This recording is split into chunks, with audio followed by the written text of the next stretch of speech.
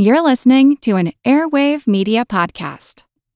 Mom deserves the best, and there's no better place to shop for Mother's Day than Whole Foods Market. They're your destination for unbeatable savings, from premium gifts to show-stopping flowers and irresistible desserts. Start by saving 33% with Prime on all body care and candles. Then get a 15-stem bunch of tulips for just $9.99 each with Prime. Round out Mom's menu with festive rosé, irresistible berry chantilly cake, and more special treats. Come celebrate Mother's Day at Whole Foods Market.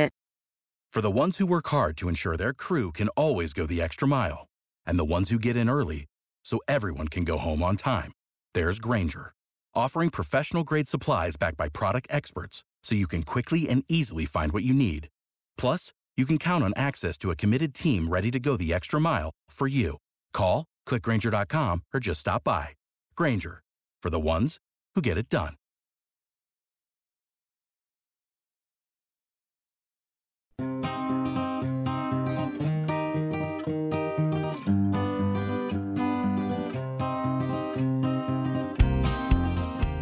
If your mind is in a fog and your mood is less buoyant than a paperweight, well, you might be able to walk it off. We have feedback mechanisms from the body that benefit every part of the body from engaging in that walking, from our brain all the way down to our muscles in our feet. Could it really be that simple? Could a neighborhood stroll, a mosey over to the park, a sachet down the sidewalk, a constitutional after dinner, or a promenade along the boardwalk have profound health benefits for body and mind?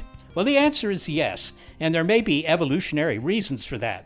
I'm Seth Shostak. I'm Molly Bentley. Welcome to Big Picture Science, produced at the SETI Institute. In this episode, why your boots and your bodies are made for walking. And that's interesting enough, but surprising research tells us that the bodies of large dinosaurs were also built to amble, and even some fish today. And we all evolved from fish.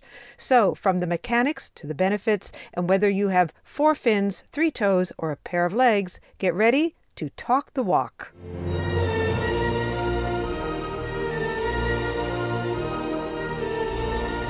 Come on, we gotta get out of here. Gotta get out of here. Now, right now. Go, let's go. Hey.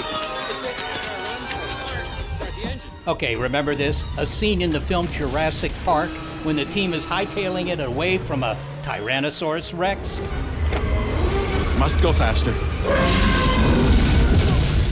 We can understand the impulse to get away from a hungry T-Rex, although we don't really understand why. If a large carnivorous reptile is roaming about, you would be driving around in an open-top Jeep anyway. But here's some comfort. You might be able to let up on the gas. It turns out that T-Rex wasn't a runner. Thanks to his physiology, he was more of a highly efficient walker. I'm Hans Larsson. I'm a professor at McGill University and director of the Red Path Museum. I'm a paleontologist and biologist. He's been studying how T-Rex walks, and for a couple of reasons. We may all identify with the first. So one reason was just to find out, for just plain curiosity, like how fast were these guys? How fast are they? Well, we clocked the T-Rex at 32 miles an hour. T-Rex? Mm-hmm. You said you've got a T-Rex? Uh-huh. Say again.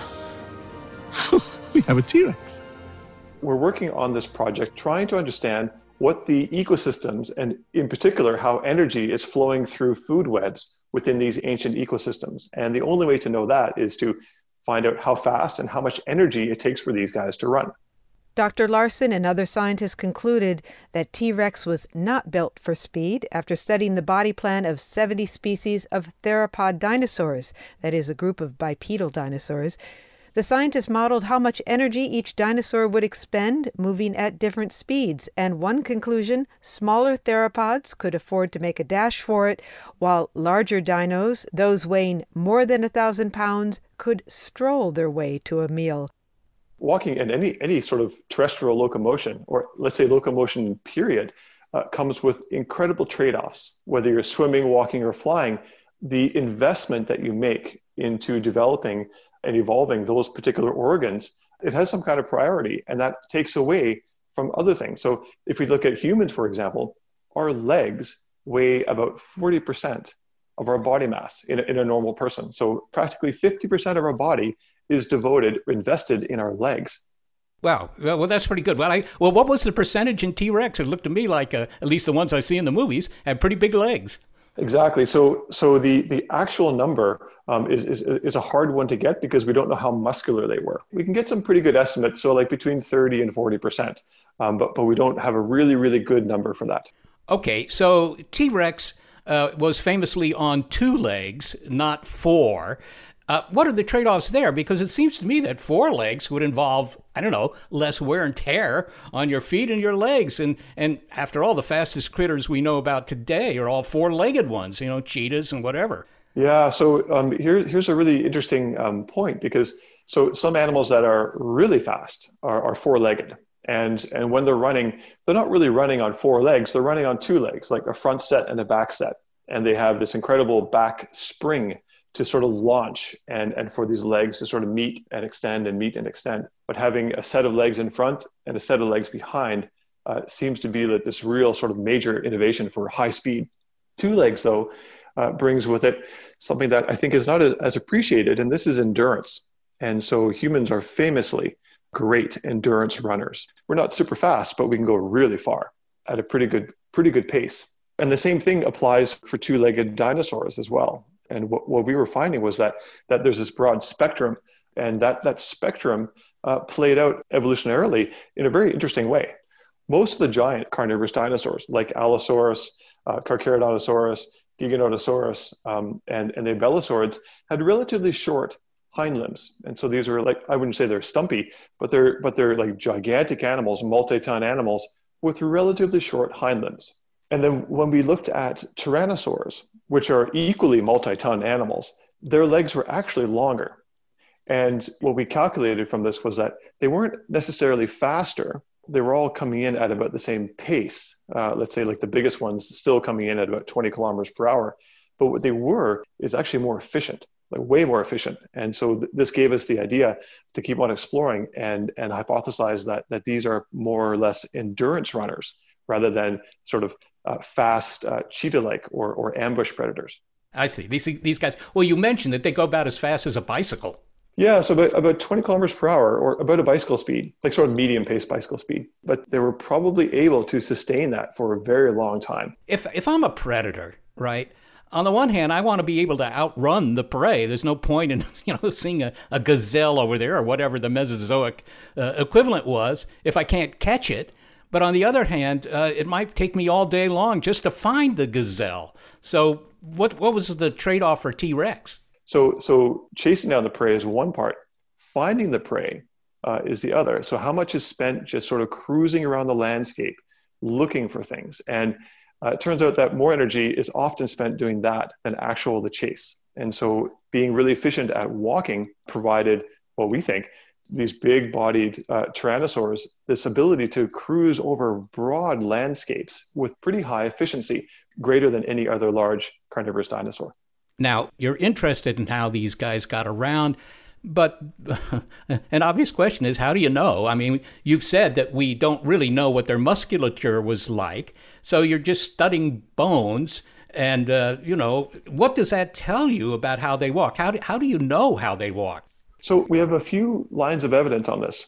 So one is that we can look to the sort of comparative anatomy. So there are lots of animals that are closely related to T-Rex, like living today, like birds, crocodiles, reptiles, you name it. And in most cases, many of these muscles are quite comparable. So we know exactly where muscle A starts and ends. And we can look to the fossils to look for muscle scarring, and we can reconstruct those on that. And people have been doing this for decades. And so we think we understand the muscular, at least like the sort of origin and insertion of every single muscle in the leg of a T-Rex and other dinosaurs as well. What we also know is what the end of the bones look like the joint surfaces. So we have an idea for how far the knee could extend and flex, how far the hip could do the same thing in the ankle. So we have a pretty good idea for range of motion for all these joints. And we have trackways. And none of the trackways for tyrannosaurs are running. They're all walking. When you say trackways, you mean footprints, what I would call footprints, right? Exactly. And there are lots of phenomenal footprints of dinosaurs around the world, including from tyrannosaurs. But we have at least that to give us an idea for how far a single step would be for a footprint of that size, which then we can look to actual fossils for and measure, like, here's how big the foot is, here's how long the leg is, here's what the stride length would look like. Another thing that we do know about tyrannosaurs, this is probably the case for most dinosaurs, but we have really good evidence for tyrannosaurs in particular, and that they were living in flocks or packs. And so this herding or sort of group behavior seems to be the norm for all dinosaurs. And with this picture in mind, think about these sort of high endurance running predators and compare that to modern day or living high endurance predators. Most predators today are not that high endurance. So a cheetah conks out just after like 30 seconds. Lions and tigers, same thing, like they can go for a few minutes, but then the chase is done. And so many of these large bodied predators are really fast, but not really high endurance, unless we start to look for other animals like dogs. And so dogs and wolves are a really good example of a kind of a predator that has really good endurance running. And it might be for those reasons that actually dogs are sort of quote unquote man's or humankind's best friend, because they really do keep up to us. And this, I think, would be a great analogy for especially tyrannosaurs, these sort of high endurance running, pack hunting predators. I've had to run after a wild turkey. I was making a student film. It's a long story, and I don't need to go into it. But it turns out that turkeys can run really fast, like 23 miles an hour. They can almost keep up with Usain Bolt. Yeah, so and this is true of most birds. Birds are exceptionally fast, and when you layer onto that their incredible physiology, like the way they breathe through this one-way airflow lung system and fill up a large part of their skeleton with air at the same time, they can actually have really high endurance. And so humans can outrun almost anything on the planet, endurance-wise, including horses. But there's only a few that we can't. Dogs are some, and ostrich is another. Everyone who has seen Jurassic Park, and I believe that's just about everyone, recalls when the Tyrannosaurus was approaching our heroes, and it stomps the ground. I mean, it isn't soft on its feet. It causes the coffee in the coffee cups to shimmer and shake and so forth and so on. And there's this loud thump. Would that have been accurate? I don't think so. So if you're standing beside an elephant and the elephant is walking by you, your coffee cup is not shaking on the table in the same way. Like, you'd have to be right beside the elephant. And so I think that this was just a sort of cinematic license going on. However, so elephants and T-Rex have these elephants, we know, have a big sort of softening cushion underneath their feet, a fibrocartilage pad, where as their foot is pressing on the ground, it kind of squeezes that, like a sponge ball. Tyrannosaurs, based on their size and based on their foot anatomy, probably had something similar as well to sort of soften the impact every time they're landing on the ground. I have to say, when I look at birds, which I guess are dinosaurs, a lot of them, the pigeons out in the backyard, they bob their heads as they move. And I'm thinking, man, that's got to be an expensive thing biologically, because now their brains have to compensate for the fact that their eyes are, darting back and forth. Is there any reason for this? And if so, did T-Rex also bob its head when it was moving around? Yeah, I mean, it's a fun question. And so when birds are bobbing their head, and this happens for all birds when they're walking, like if you look at an ostrich walking, what they're doing is they're stabilizing their head and letting their eyesight sort of catch or burn in that picture. And so it gives them high acuity for what's going on around them. And so it's a really good selective advantage for that. That being said, probably Tyrannosaurus and all carnivorous dinosaurs probably bobbed their heads. When I was a kid, I figured that the big step in the evolution of Homo sapiens was standing up. But these guys were, 100 million years ago, and they were standing up. So I suppose that being bipedal, that's an old invention. So the very first bipedal animals were coming out around 220 million years ago. And it's only happened twice. Like, this is rare. Like, so there are bipedal dinosaurs, and very close relations to them, and bipedal humans or hominoids. And so bipedalism is extremely rare. And as we start moving closer to birds, being bipedal certainly facilitated the origin of wings. And there's a lot of dinosaurs that were evolving just before the origin of birds that had wings or wing-like arms. Hans Larsen, thanks so very much for speaking with us. My pleasure. Hans Larsen is a paleontologist and a biologist and the director of the Red Path Museum at McGill University in Montreal. What an interesting interview. Seth, now, what Dr. Larsen said was that T-Rex was an endurance walker, but that he also moved at the speed of a bicycle. But I guess when you are a dinosaur, moving at 12 miles an hour is walking, whereas for us that would be running. Yeah, well, exactly. I mean, you always want to measure speed relative to your body size, right? That's why ants are so impressive. They can go their whole body length in the tiny fraction of a second. They're pretty good. They're really speeding, maybe even more so than T-Rex. But, what I thought was interesting was the way Dr. Larsen explained the trade-off that, evolution has to make between going really fast and being able to bring down your prey and just sort of ambling over the landscape to find your prey. Right, and also the idea that if the energy is going to go into certain parts of your body, it's not going to go into other parts of your body. So in the case of T-Rex, much of his body is invested in those great big legs, but maybe less in his, for example, maybe his arms, those tiny arms. Yeah, those tiny little arms, they've been a mystery for a long time. People have offered all sorts of theories about, what they did with those tiny arms. And, things such as, holding on to a mate or just holding their food or just having them dangle there and they don't do much of anything. But I did see a paper recently that suggested that these tiny arms, they might be tiny, but they were good at slashing. So that might be interesting to T-Rex. Less interesting to the victim of a T-Rex, but very interesting to T-Rex. Yes, indeed. It sounds like the bottom line is that one of the trade-offs for humans is that maybe we can't go fast, but we do have endurance. We can go a long ways. And in that way, we are like a T-Rex. We can walk for a long time.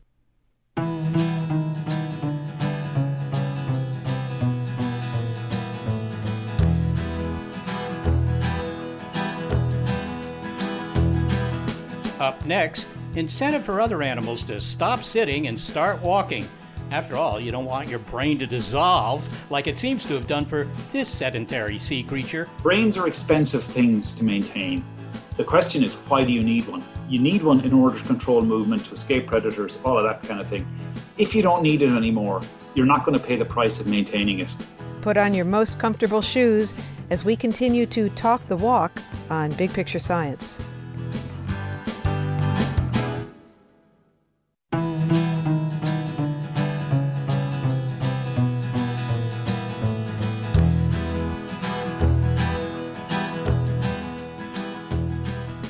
So, I guess the scene in Jurassic Park with a T-Rex chasing them isn't entirely accurate. Yeah, that's the one thing about that film about reanimated extinct dinosaurs that wasn't accurate, that they wouldn't have been able to sprint. Yeah, well, okay, spoiler alert here. In the end, that T-Rex, menacing though he was, did save them from those velociraptors. And that is a good segue to remind everyone that you can become a velociraptor by joining us on Patreon. That's right. Join us at patreon.com/bigpicturescience and choose among the various donation levels. You can be a protozoan, a tardigrade, a velociraptor, and more, depending on how much you give each month. Velociraptors get thanked in the credits of the podcast, as well as get access to exclusive polls and bonus material, and the chance to hear each episode early and ad-free. So take a stroll over to patreon.com/bigpicturescience and sign up. It's quick, it's easy, and it allows us to keep producing this show. And thanks for your support. Thank you. Without the ones like you, who work tirelessly to keep things running, everything would suddenly stop. Hospitals, factories, schools, and power plants, they all depend on you. No matter the weather, emergency, or time of day, you're the ones who get it done. At Grainger, we're here for you with professional-grade industrial supplies. Count on real-time product availability and fast delivery. Call, click Grainger.com, or just stop by. Grainger, for the ones who get it done.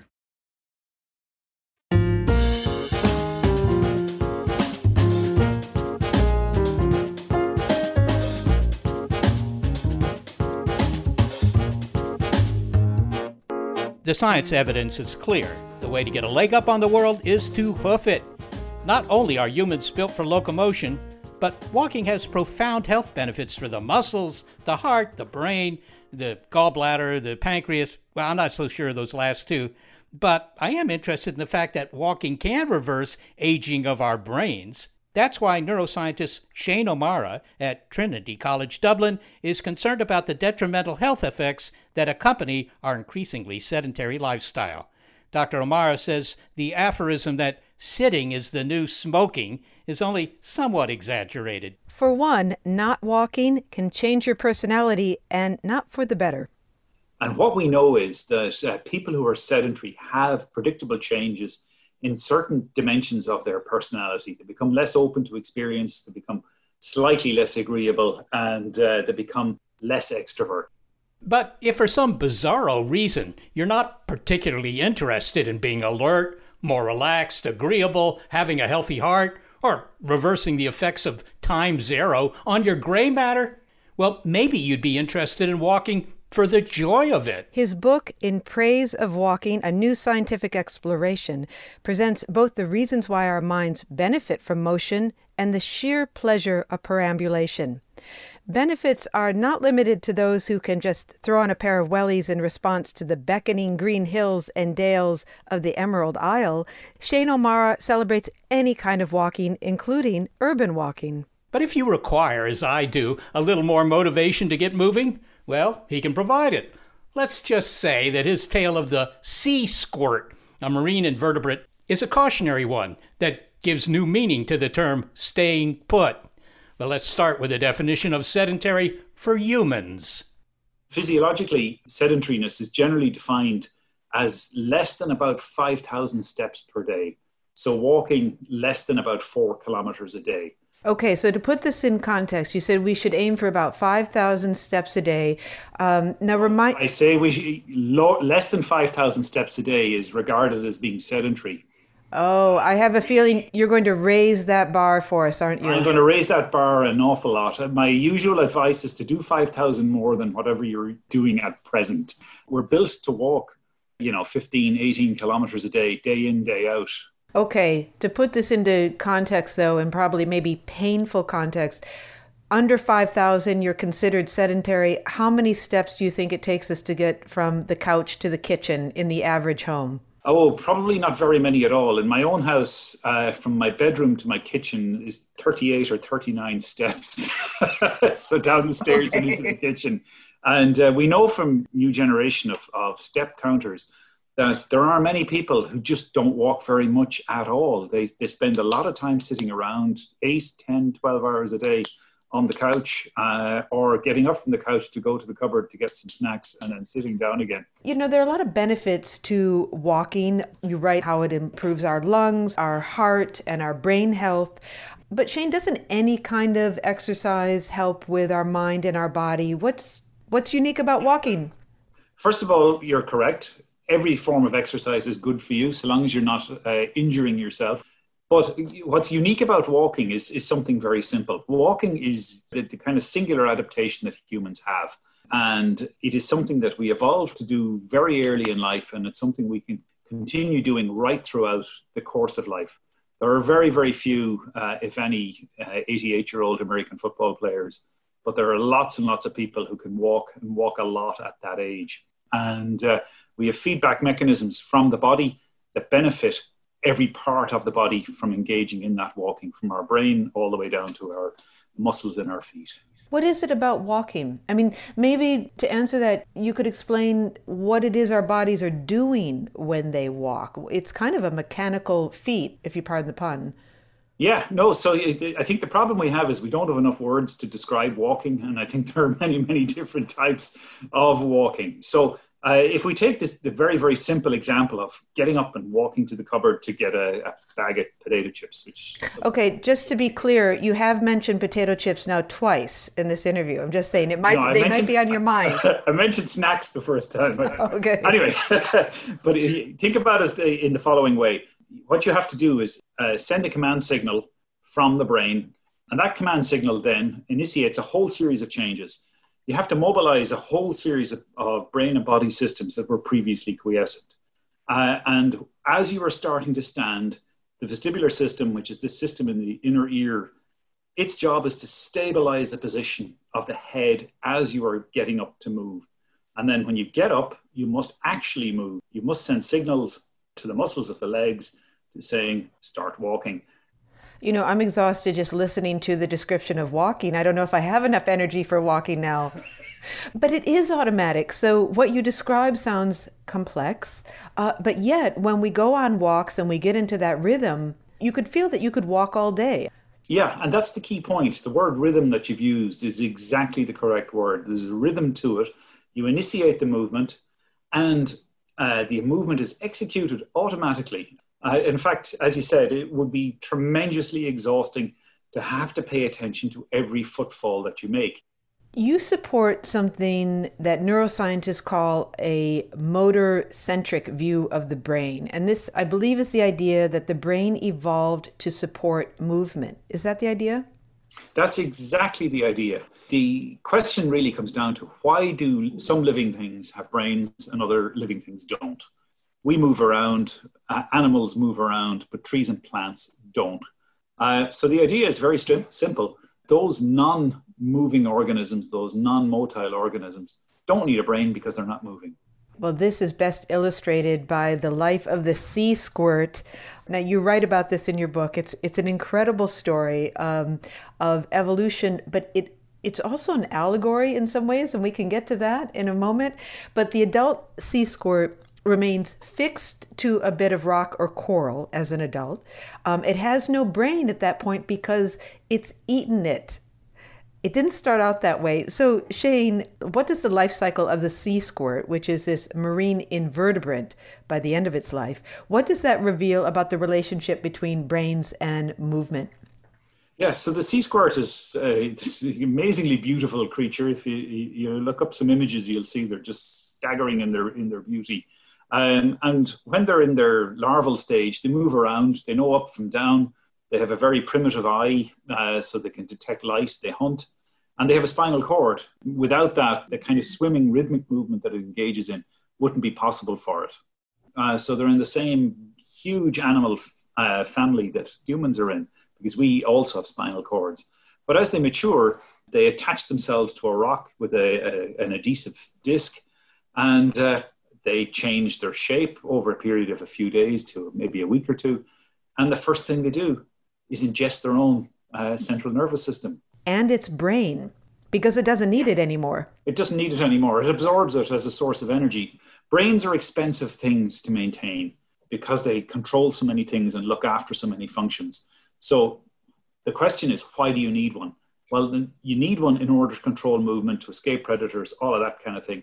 If you don't need it anymore, you're not going to pay the price of maintaining it, because the functions that it has evolved for, to help you hunt, to find a mate, to get away from predators, all of those kinds of things, no longer count because you are stuck to a rock. You're making the case for brains. Yeah, in essence. And the view is entirely uncontroversial in neuroscience. But what's become clear in the last couple of years, if you think about how we approach the study of the brain, typically we've done things like look at the visual system or the auditory system or taste or whatever it is, and we've chased the stimulus into the brain. But what is now clearly the case is that the brain is not organized for generating movements along the lines of inputs that it gets from these various systems. Instead, it's organized around movement, and these systems feed movement. And what you find is that when you're up and moving, the senses are sharpened. So there's a feedback from movement onto the senses that's not there when you're not moving. If I can just press you on the detail of the sea squirt, as you can see, I'm preoccupied with this idea. It is fascinating. How does the sea squirt absorb its spinal cord and its brain? I mean, those cells are literally absorbed into its body? They're digested, basically. They're no longer maintained. You have scavenger cells that come along and chew them up, and that's it. They're gone. Well, the image is kind of scary, isn't it? And this is where it gets into the allegory, because all of us sitting at our desks all day or sitting, on our couches, wherever it is, it's a cautionary tale that we are kind of becoming the sea squirt with the dissolving brains. Yeah, but it's not just an allegory. We know actually that frailty, for example, is a real consequence of people being bedbound for weeks at a time. You lose muscle mass when you're not engaged in movement. And there's a whole load of other changes like this from sitting around. So a sedentary lifestyle is actually very bad for us. And we do need to somehow incorporate movement into our everyday lives. We're certainly not built for sitting around for 11 hours a day. Have you ever seen images or video of the octopuses that can walk along the ocean floor? They're very, very eerie and quite amazing. And that actually tells you something interesting as well. But you don't really need necessarily to have a skeleton in order to walk, that there are other ways of moving that are with limbs that are not attached to bone that get you from place to place, but much less efficiently than if you had a skeleton. Is one of the reasons walking is efficient and beneficial to humans is that it frees up our upper bodies. So we can move our torsos, we can hold on to things, we can look at the horizon.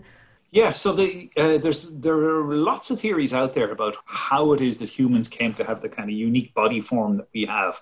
So if you look at us and compare us to other animals, even our close relatives, chimpanzees and things like this, we're not knuckle walkers. We don't walk on four limbs.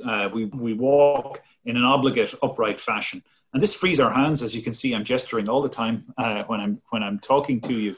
And it allows our arms to do things that we couldn't do if we were walking. We can hold staves or sticks to walk with. We can hold children. We can carry food. We can point. We can emote. We can shake our fists in anger.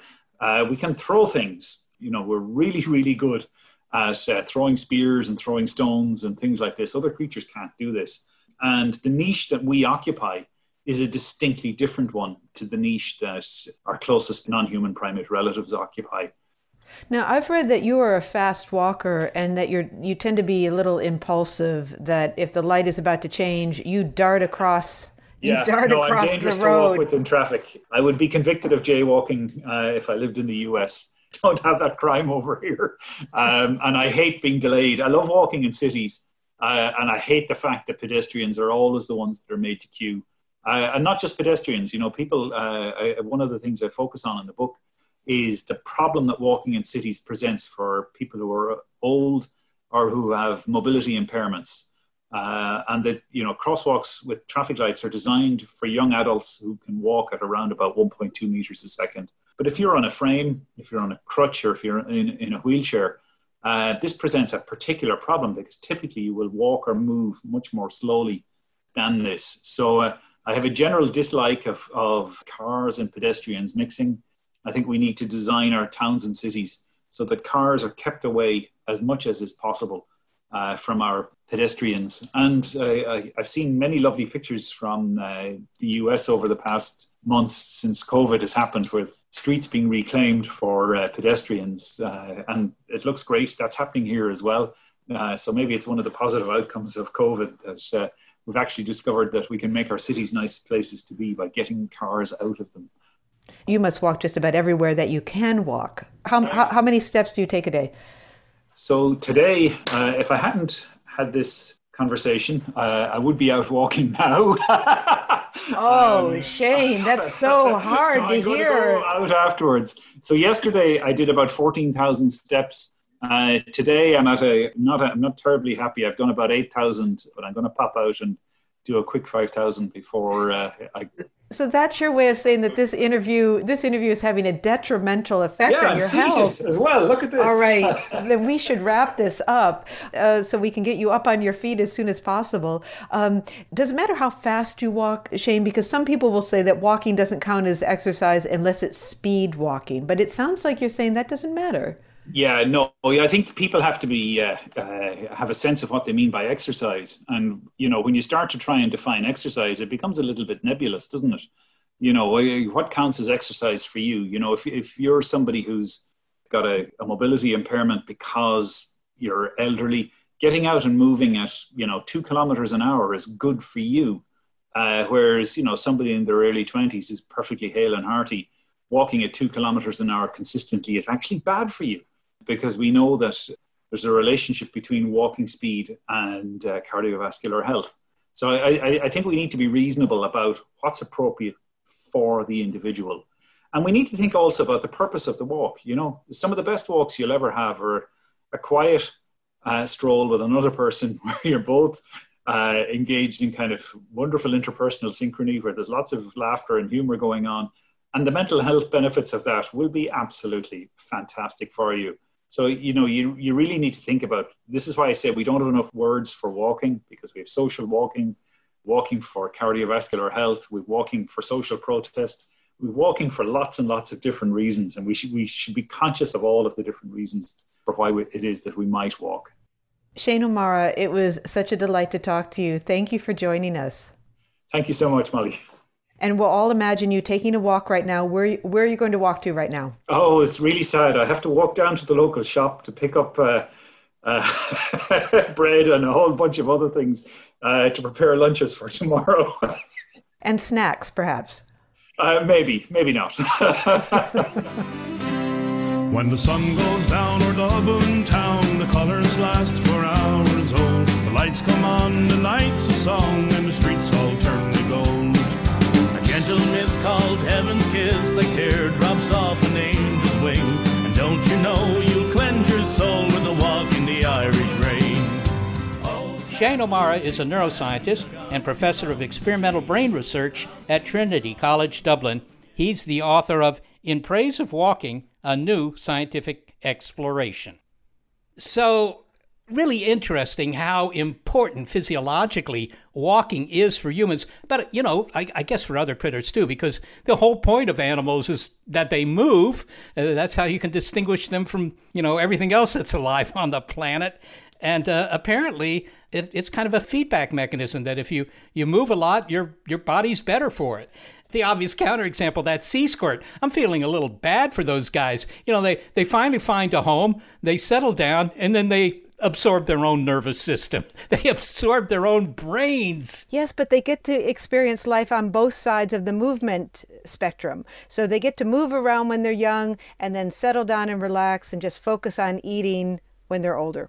Really, so it is an anthem to movement, that our bodies are built to move. And as Dr. O'Mara said, that there's a feedback mechanism in every part of our body, from our brains down to our toes, that lights up when we move and when we walk. You know, it reminds me of the koalas, actually, the story about the sea squirt, because the koalas, you know, develop a pretty sedentary lifestyle. I mean, they're just hanging in a tree, right, eating bamboo shoots. But apparently their brains, not in individuals, but the whole species, the brains are smaller for having done that.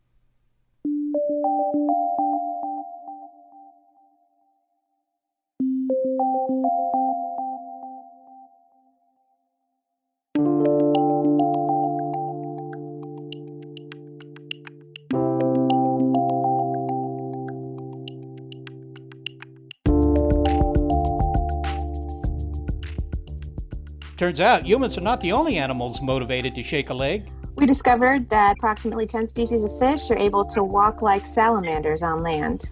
Next, the story of fish out of water. Let's get your Shanks Mara moving. We continue to talk the walk on Big Picture Science.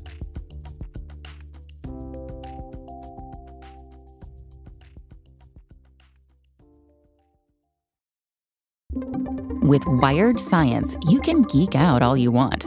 It's a podcast for anyone obsessed with math, science, space, biology, or technology.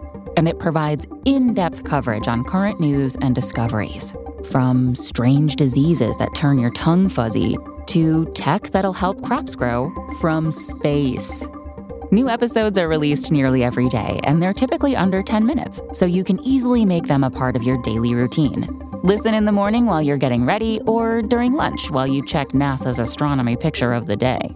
Check out Wired Science now, wherever you get your podcasts. That's Wired Science, wherever you get your podcasts.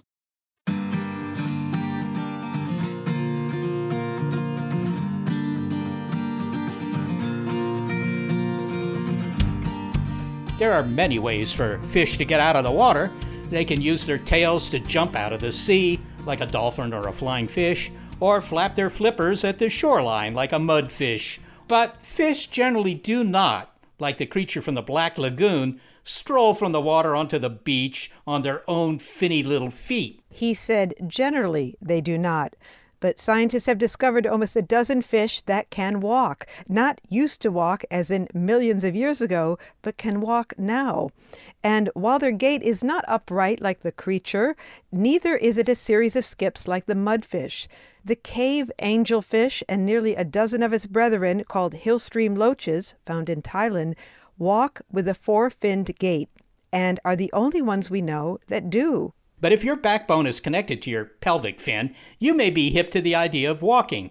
Biologist Brooke Flamang at the New Jersey Institute of Technology and her colleagues have authored a paper in the Journal of Morphology about their study of these fishes, one that provides insight into how our aquatic ancestors might have first come ashore. We found these loaches. They're a blind cave angel loach in Thailand. And this fish, Cryptotora thamicola, is extremely rare. It's only found in this one system of about 6 interconnected caves. So it only exists in this one place. But there's loaches all over. And so what was really exciting was we had found out a few years back that this one cave loach is able to walk like a salamander because in part because it has a fully formed pelvis. So most fish, their pelvic plate where their fins are attached to is just hanging in a muscular sling in their body.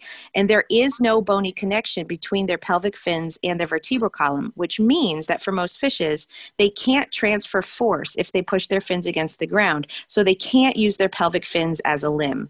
Loaches, and we found the Cryptotora, the rare cave loach, as well as these 10 or so other species, do have some semblance of a pelvic bone. So they basically have hips that allows them to be able to transfer forces when they push their fins against the ground to lift themselves up and propel themselves forward with each step. I'm a little curious here. These fish were all in this cave, and they are apparently blind fish. And I kind of wonder, what is it about their existence that causes them to want to walk in the first place? I mean, how does that help them? So the walking part may be common to a large number of loaches, even the ones that aren't in caves, right? So a number of the loaches we found that could walk are just out in these fast-flowing river systems. And that's true also for the blind cavefish. So these are commonly called hillstream loaches as well. And these fish usually orient against the flow in really fast flowing waters. You know, for a fish that's maybe 4 centimeters long to be in a meter per second flow and still walking casually up a slippery rock face like it doesn't care at all, it takes a lot of strength to be able to do something like that. And that's what these fishes are doing. They're doing it both in a river environment, and then these cave fishes are doing it in the cave. It just so happened that we found the cave fish first, 4 years ago, but also one of the interesting things about these cavefish is they have the most predominant hip structure. So they have the largest bony hip that we've seen out of all of these other loaches. So the fact that these fish that you've been studying exist in caves, I mean, was that essential to being able to walk? Is there some reason that would develop more aggressively in the dark cave environment? So what more than likely happens, this adaptation originally involved for their ability to walk in really fast-flowing water, where they're almost completely out of the water, going up over rocks as the water's flooding down over them like a fire hose. And so then they just walk up and over and through crevices and wherever they want to go. And so we're seeing that this walking ability probably came well before any sort of cave enhancement happened. I kind of wonder why the salmon haven't developed legs. It sounds like they could use them. The Cryptotora thamicola is sort of rare in the fact that it's a cave fish that does this. It also, however, happens to be the one with sort of the most flamboyant hips.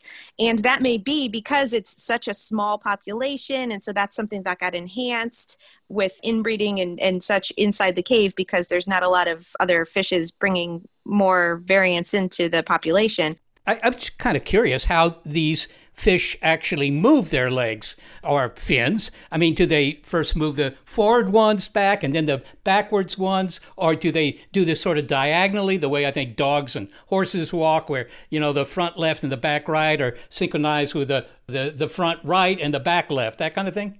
You nailed it. Yeah, exactly. It's called a lateral sequence diagonal couplets gait. So when you have the left front and the right back, and then it swaps to vice versa of that, the right front and the left back. And that's the alternating tetrapod gait that we see almost all quadrupeds doing at a regular slow walking speed. Well, how far could they walk? I mean, could they compete in the Olympic contests? I mean, or do they only go a foot or two? They have the ability to walk quite a distance from one cave to another. We're not entirely sure why they're doing it, if they're following some sort of chemosensory cue, if there's some part of the cave that's better for mating or food, or, there hasn't been a lot of ecological study on it yet, as of yet. But they do have the ability to walk quite a distance and at quite a high velocity if they want to. And they're on land. I mean, to be clear, they're not walking underwater. They can walk underwater, but they do tend to do it in water that's lower than their body height or completely out of water. So they do walk on sheer rock faces. One of the really things about Cryptotora is that it will climb up a sheer 90-degree incline rock face, curling its fins over little rough spots, just like you would see somebody who was a human rock climber looking for good handholds. This fish does the exact same thing, while a waterfall is falling well past it, and so it's not wet at all. You had mentioned that they not only can walk, but they have this anatomical adaptation, hips, that allow them to do that. I mean, I never thought about the function of hips other than, to hold my trousers up, I suppose. But what does it do for the fish? Does it allow their back legs maybe to, push harder? What's the deal? Hips are going to be really important for anything to walk on land for a number of reasons. Number one is that if you push your fin against the ground, and that force isn't transferred to the rest of the body, you don't go anywhere. So by having the bony connection of the hips between the fins and the vertebral column, it allows them to be able to push their fins against the ground and get propelling force as you would with a step, right? So it's basically allows them to be able to push their body forward with every fin step. The other great thing about these hip bones that we found is that because they're large and sort of have a flare to them, it allows for more areas for muscle connection. And so we see some really hyper-developed muscles in these fishes that tend to be of the category that we think can walk really, really well. Brooke, I suspect that most people figure walking was an invention of landlubbers, the animals who eventually colonized the continents, roughly 400 million years ago, but apparently they weren't the first. Well, we know that early fishes had the ability to walk as well, at least underwater. We can tell that from the fossil record and the bones in early fishes 400 million years ago. But now looking at some of these more recent fishes that we found, we can see that they have the ability to walk like salamanders with an alternating forelimb, hind-limb gait, even with the presence of fins. The earliest trackway that exists, we don't actually know what organism made those prints, and they have a very fin webbing look type appearance to them, and they look like a sort of an alternating gait. It's highly likely that there were a number of different organisms that tried to make terrestrial excursions in a variety of different ways. We've gotten a lot of press about things like Ichthyostega and Acanthostega and Tiktaalik, but those are only the ones that we know the best so far. There's probably a lot of other organisms we just haven't been able to find yet. So it sounds as if walking, it's not a modern invention. It was invented in the oceans before the animals crawled out onto the continents. And more than that, walking came on the scene very early. We shouldn't be any prouder of our ability to walk than we are of our ability to see things. Oh, no, absolutely. And as far as seeing things goes, cephalopods can see things quite well themselves, too, with an eye very similar to our own. Okay, so there does, it's just so astounding how nature takes one design and it applies it all over the place in, various scenarios.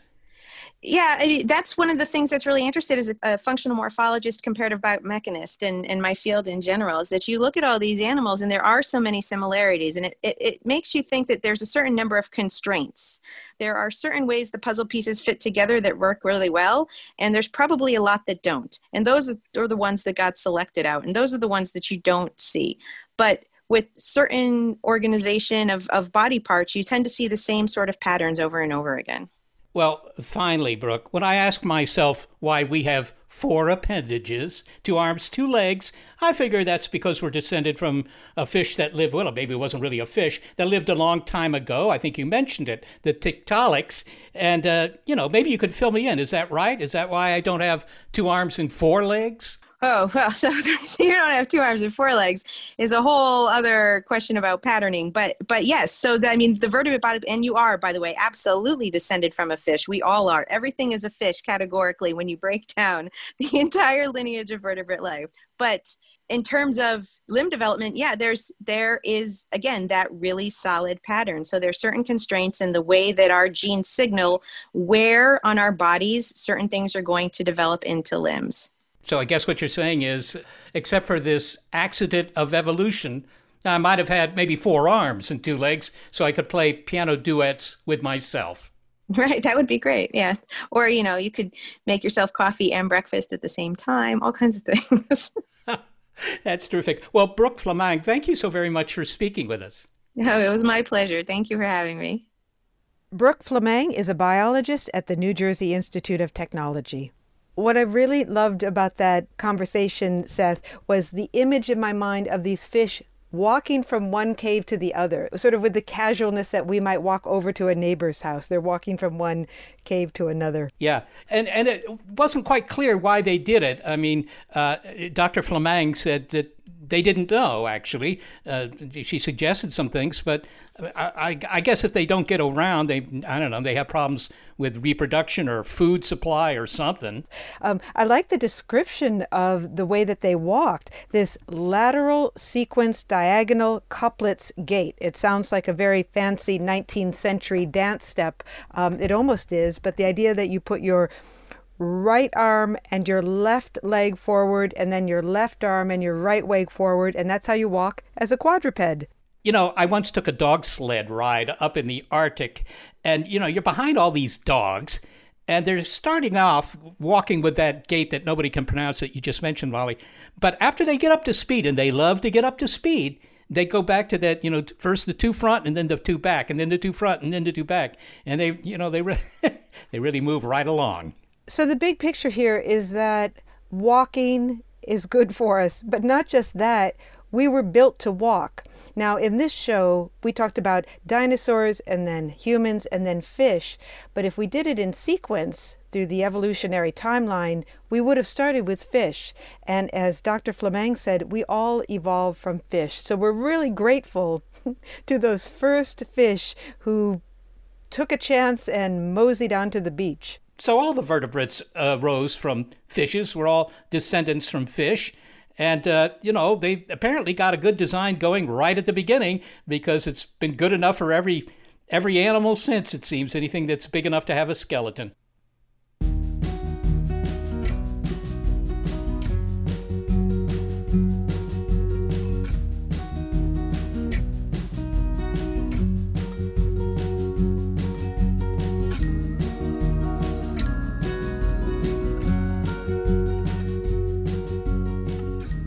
Well, we couldn't do this show without the producers who walk the talk, senior producer Gary Niederhoff and assistant producer Sarah Derwin. Thank you to both of them. I am executive producer of Big Picture Science, Molly Bentley. Thanks also to financial support from Rena Shulsky-David and Sammy David, and to the William K. Bowes Jr. Foundation. Big Picture Science is produced at the SETI Institute, a nonprofit education and research organization that investigates, among other things, life in extreme environments. I'm the Institute's senior astronomer, Seth Shostak. Also, a big thanks to our listeners and to our Patreon supporters. This episode of Big Picture Science on the evolutionary history and mechanics of walking is Talk the Walk. I have a silly walk, and I'd like to obtain a government grant to help me develop it. I see. May I see your silly walk? Yes, certainly, yes. That's it, is it? Yes, that's it, yes. Mm-hmm. It's not particularly silly, is it? I mean, the right leg isn't silly at all, and the left leg merely does a forward aerial half-turn every alternate step. Yes, but I think with government backing, I could make it very silly. Without the ones like you, who work tirelessly to keep things running, everything would suddenly stop. Hospitals, factories, schools, and power plants, they all depend on you. No matter the weather, emergency, or time of day, you're the ones who get it done. At Grainger, we're here for you with professional-grade industrial supplies. Count on real-time product availability and fast delivery. Call, click Grainger.com, or just stop by. Grainger, for the ones who get it done. The world is constantly changing and transforming. Cut through some of the noise with What's New with Wired, a podcast that goes in depth on the latest news and technology and culture. Their award-winning journalism will help you make sense of what's happening in the world. Listen to What's New with Wired wherever you get your podcasts. That's What's New with Wired wherever you get your podcasts.